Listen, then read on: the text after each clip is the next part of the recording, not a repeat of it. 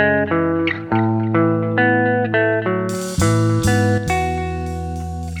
welcome to the Michigan Business Network, Business Media, the business of media. I'm Tony Conley, your host, and we've got a special guest with us today. Tim Damon is the president of the Lansing Regional Chamber of Commerce. He's been there since 2005, and I know that Tim, as a Michigan State alum, is got to be tickled with Michigan State football so far. You know what, Tony, first of all, it's great to be with you today, and secondly, what an amazing start to the season. I would like to say we all sat here and says they were going to be 6-0 at this time, but I don't think that's the case. But they're certainly a fun team to watch. Well, a lot of folks were disappointed with last year's 2-5 team. I was not, because we beat Michigan, so that made me good for last year. But as we talked on the phone, even though I know a lot of folks won't agree with me because they're not Michigan fans, it'd be great if Michigan and Michigan State were undefeated when they played in East Lansing. Boy, what a hype game that would be. Well, you know what? We're here today to talk a little bit about media and whatnot. So you think about the media attention that would come with that type of game because, where they both are now in the polls, who knows, they could easily be top 5 or close to 2 top 5 teams by the time they would meet if they're undefeated. So, bring a lot of media attention to the state. Is Michigan State athletics still big business? Is that a without question. And you know what? And it gets a little bit outside of the scope of who we are, but we have a great partnership with Julie Pinkston and the Greater Lansing Convention and Visitors Bureau. And they will tell you that with MSU football coming back and fans being back in the stadium, that has been a huge shot in the arm to all of our hotels here and hoteliers here in our region, with room stays and whatnot. And 2 night games even drives more of that, so people will stay overnight after that, after that game. So without question, drives a tremendous amount of economic activity. I wanted to talk with you about the media and how they cover business, and step back to 2005 when you first took over the job.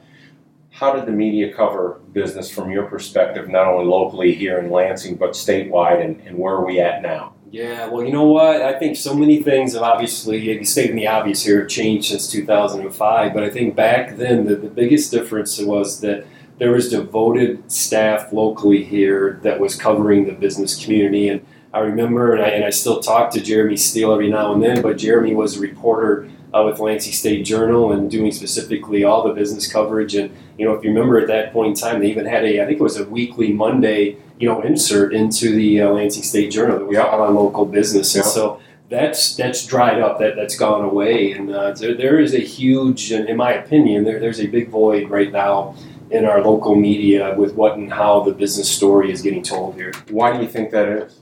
I don't know if it's resources, probably the way we all consume media today. Look at us. We're, a podcast here today. And so, the e-communications, all of the different things, the social media aspect and just what and how us as consumers are consuming media.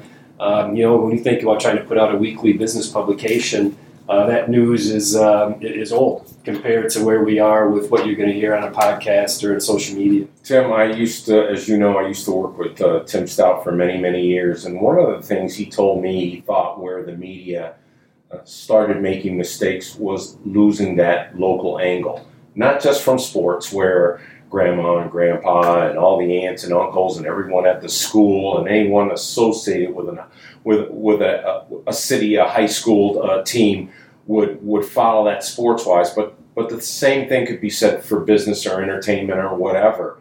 And he thinks once they got away from that model, that kind of led to their demise, if you will. Well, I don't know that I would disagree, and it probably gets into an area that I don't have a lot of experience in, but from what my perspective would be growing up here in Lansing and seeing that local coverage and what that meant, even going through and playing high school sports, you'd have page upon page devoted to Friday night high school football scores. You'd have write-ups on baseball scores and so forth. So we've lost that. And, I think that we are how do I want to say this? We're a big, small town here. And I think at the end of the day, we can all get our national news, whether we want to get that from the networks, from the cable TV shows, whatever it might be. But at the end of the day, there's still a great demand for that local coverage. And again, not being critical, but just saying that, a lot of the business stories go untold.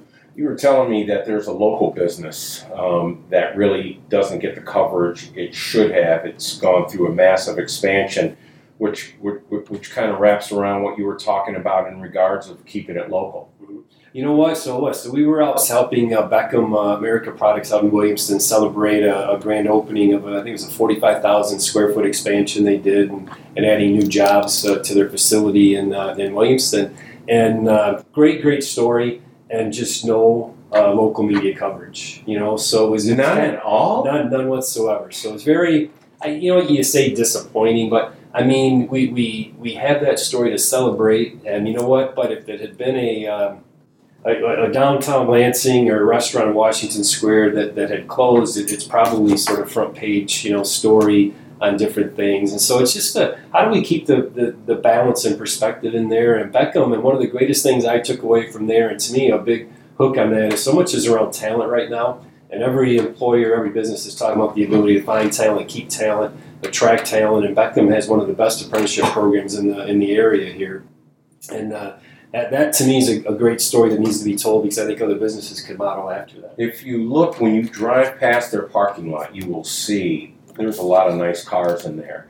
And I'm not judging whether the cars are nice or not, but that lets you know that they're paying their employees a good nickel. And as I've mentioned to you before, I'm not sure anyone in Williamston or in that immediate area gives more to charity than Beckham does. Yeah, they're a great corporate partner, right? And this apprenticeship program, I think they have 50%, more than 50% of their manufacturing workforce today came through the apprenticeship program. And so that gets kids in partnership with Lansing Community College. After 2 years of coming out of there, they're coming out of there debt-free, and they're coming into a job, and a very good paying job. And they tell stories of 20, 21-year-olds who are coming out of there, and they already have a home because they've been able to, through the apprenticeship program, they're working, they're getting paid, and going to school, and again, coming out of there debt-free. Tim Damon, who is the president of the Lansing Regional Chamber of Commerce. When we come back from our break, we're going to talk with Tim a little bit about how the media could do better at covering the business. You're listening to Tony Conlon on the Michigan Business Network on Media Business.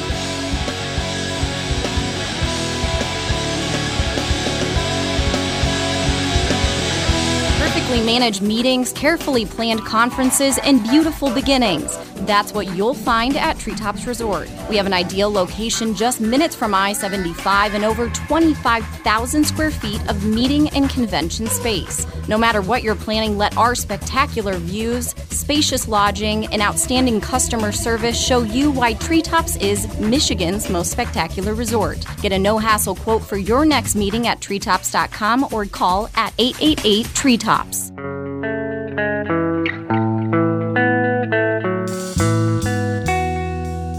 Welcome back to Media Business on the Michigan Business Network. I'm Tony Conlon. We're talking with Tim Damon, who is the president of the Lansing Regional Chamber of Commerce. When we talk about the media and business, Tim, it really seems that from a great majority of the media, that business is bad, profits are bad. Why is that? Well, that's a great question, and you do hear that, and corporate profits, and you're taking care of your people, and I think there's this where we're going through this big transition period right now, right? And probably employees have never had as much leverage, I guess, with what and how the workforce is going to to look and so forth. But I mean, to me, capitalism is capitalism. It's a good thing. I mean, entrepreneurship, and I think I just saw a recent list of the Fortune, the Forbes wealthiest individuals in the world, and I think of the top 10, 9 of them are from the United States. And to me, that's a great story.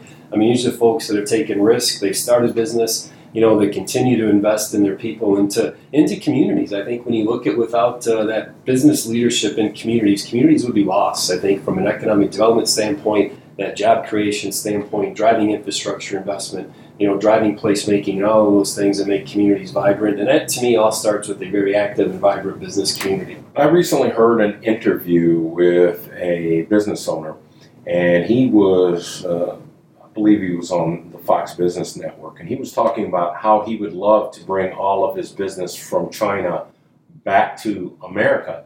And he goes, but we're not bringing them back because we don't want to pay them. We don't have the workers here. We can't count on people who would want to work there. So for now, we're stuck there. Is that a problem with other folks? Oh, it's a problem, and I think it's a problem globally. And I think we're seeing it now, right, with supply chains. And sometimes I have I have to maybe kind of hear or see things several times, but I was talking to our one of the plant managers here for one of our GM facilities a few weeks ago, and she was kind of walking me through the supply chain aspect. And and it's not necessarily that the OEMs, the GMs and Fords don't have the workforce or the tier 1 suppliers. It's when you get down into the tier 2, tier 3, tier 4 suppliers where there's that labor shortage. Well, what does that do? That impacts the supply chain. And so I think we're seeing it globally.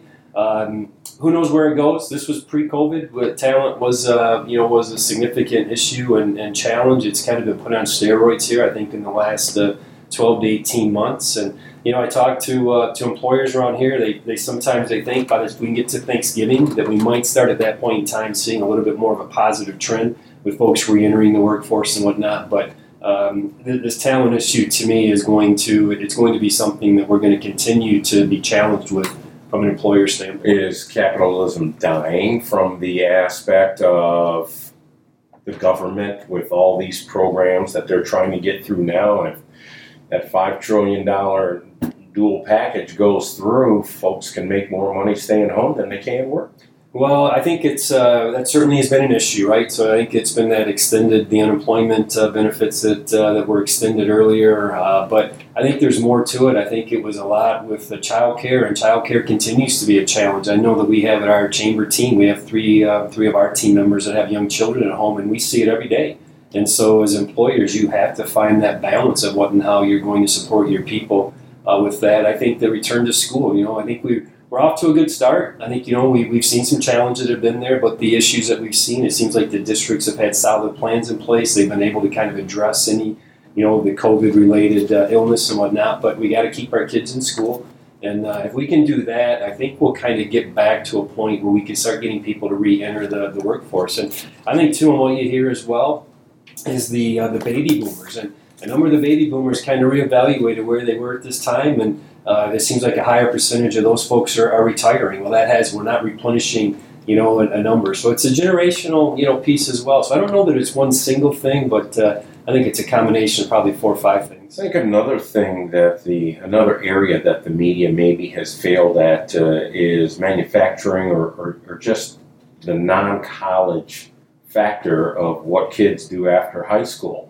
That doesn't seem to be discussed enough. I've recently been in some plants where people are making a great amount of money, and they're being trained by those folks. I ran into this woman who was a single parent. She was homeless. She got into this welding program, which was paid for. They paid for her and her young child to live. She's making 6 figures now, Tim, and is about to get another certification, which is going to bump her over that. So it seems like we've dropped the ball when it comes to what else do you do besides college. Well, I think there's so many discussions and debates on this particular issue and where the pendulum goes. Does it go all the way over here and it's 4-year degree, 4-year degree, 4-year degree, and it comes all the way back over here as professional trades, and it's somewhere in the middle in there, I think, is where we have to go. But the ISDs throughout our region, the Ingham ISD, the Eaton RESA, the Clinton County RESA, they do a great job in the professional trades area. The Wilson Talent Center might be one of the best unknown secrets in our region, what they're doing with K-12 education there, Jason Mellema and his team. But there are great opportunities in the professional trades area, and I think that's where we got to continue to identify that K-12, what track kids need to go down. And I know our educators are continuing to try and do that, but it's a challenging environment right now. We're talking with Tim Damon, who is the president of the Lansing Regional Chamber of Commerce. You're listening to Media Business. I'm Tony Conley on the Michigan Business Network. When we come back, we're going to talk to Tim. What can we in the media do to be better?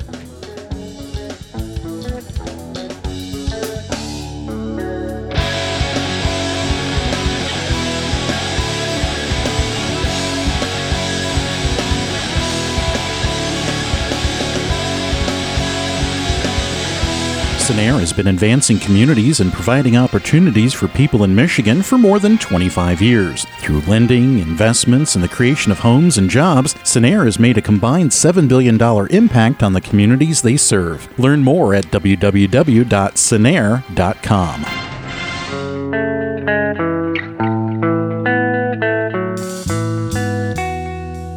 Welcome back to Media Business. I'm Tony Conley. This is the Michigan Business Network. We're talking with Tim Damon, the president of the Lansing Regional Chamber of Commerce. And we've been talking about business and the media. Tim, when it comes to the media, what can we do to be better, to promote business, to promote coverage of business? Well, I think it's one is how do you find and devote more resources to some of the local news? And again, not a critical statement, but it almost seems like today is that if businesses aren't creating news and making it very easy for the media, it's a challenge to get some of the attention and coverage. And I know we try to do that as well, and we've done that through our social media networks. I know others do as well, but. Again, when I think we're all dealing with limited resources, I think we're dealing with limited budgets, and so much of this has gone digital, and so much of this now is online, and it's about the clicks and where we're going, and again how people are consuming. So having a reporter out in the field and covering a press conference versus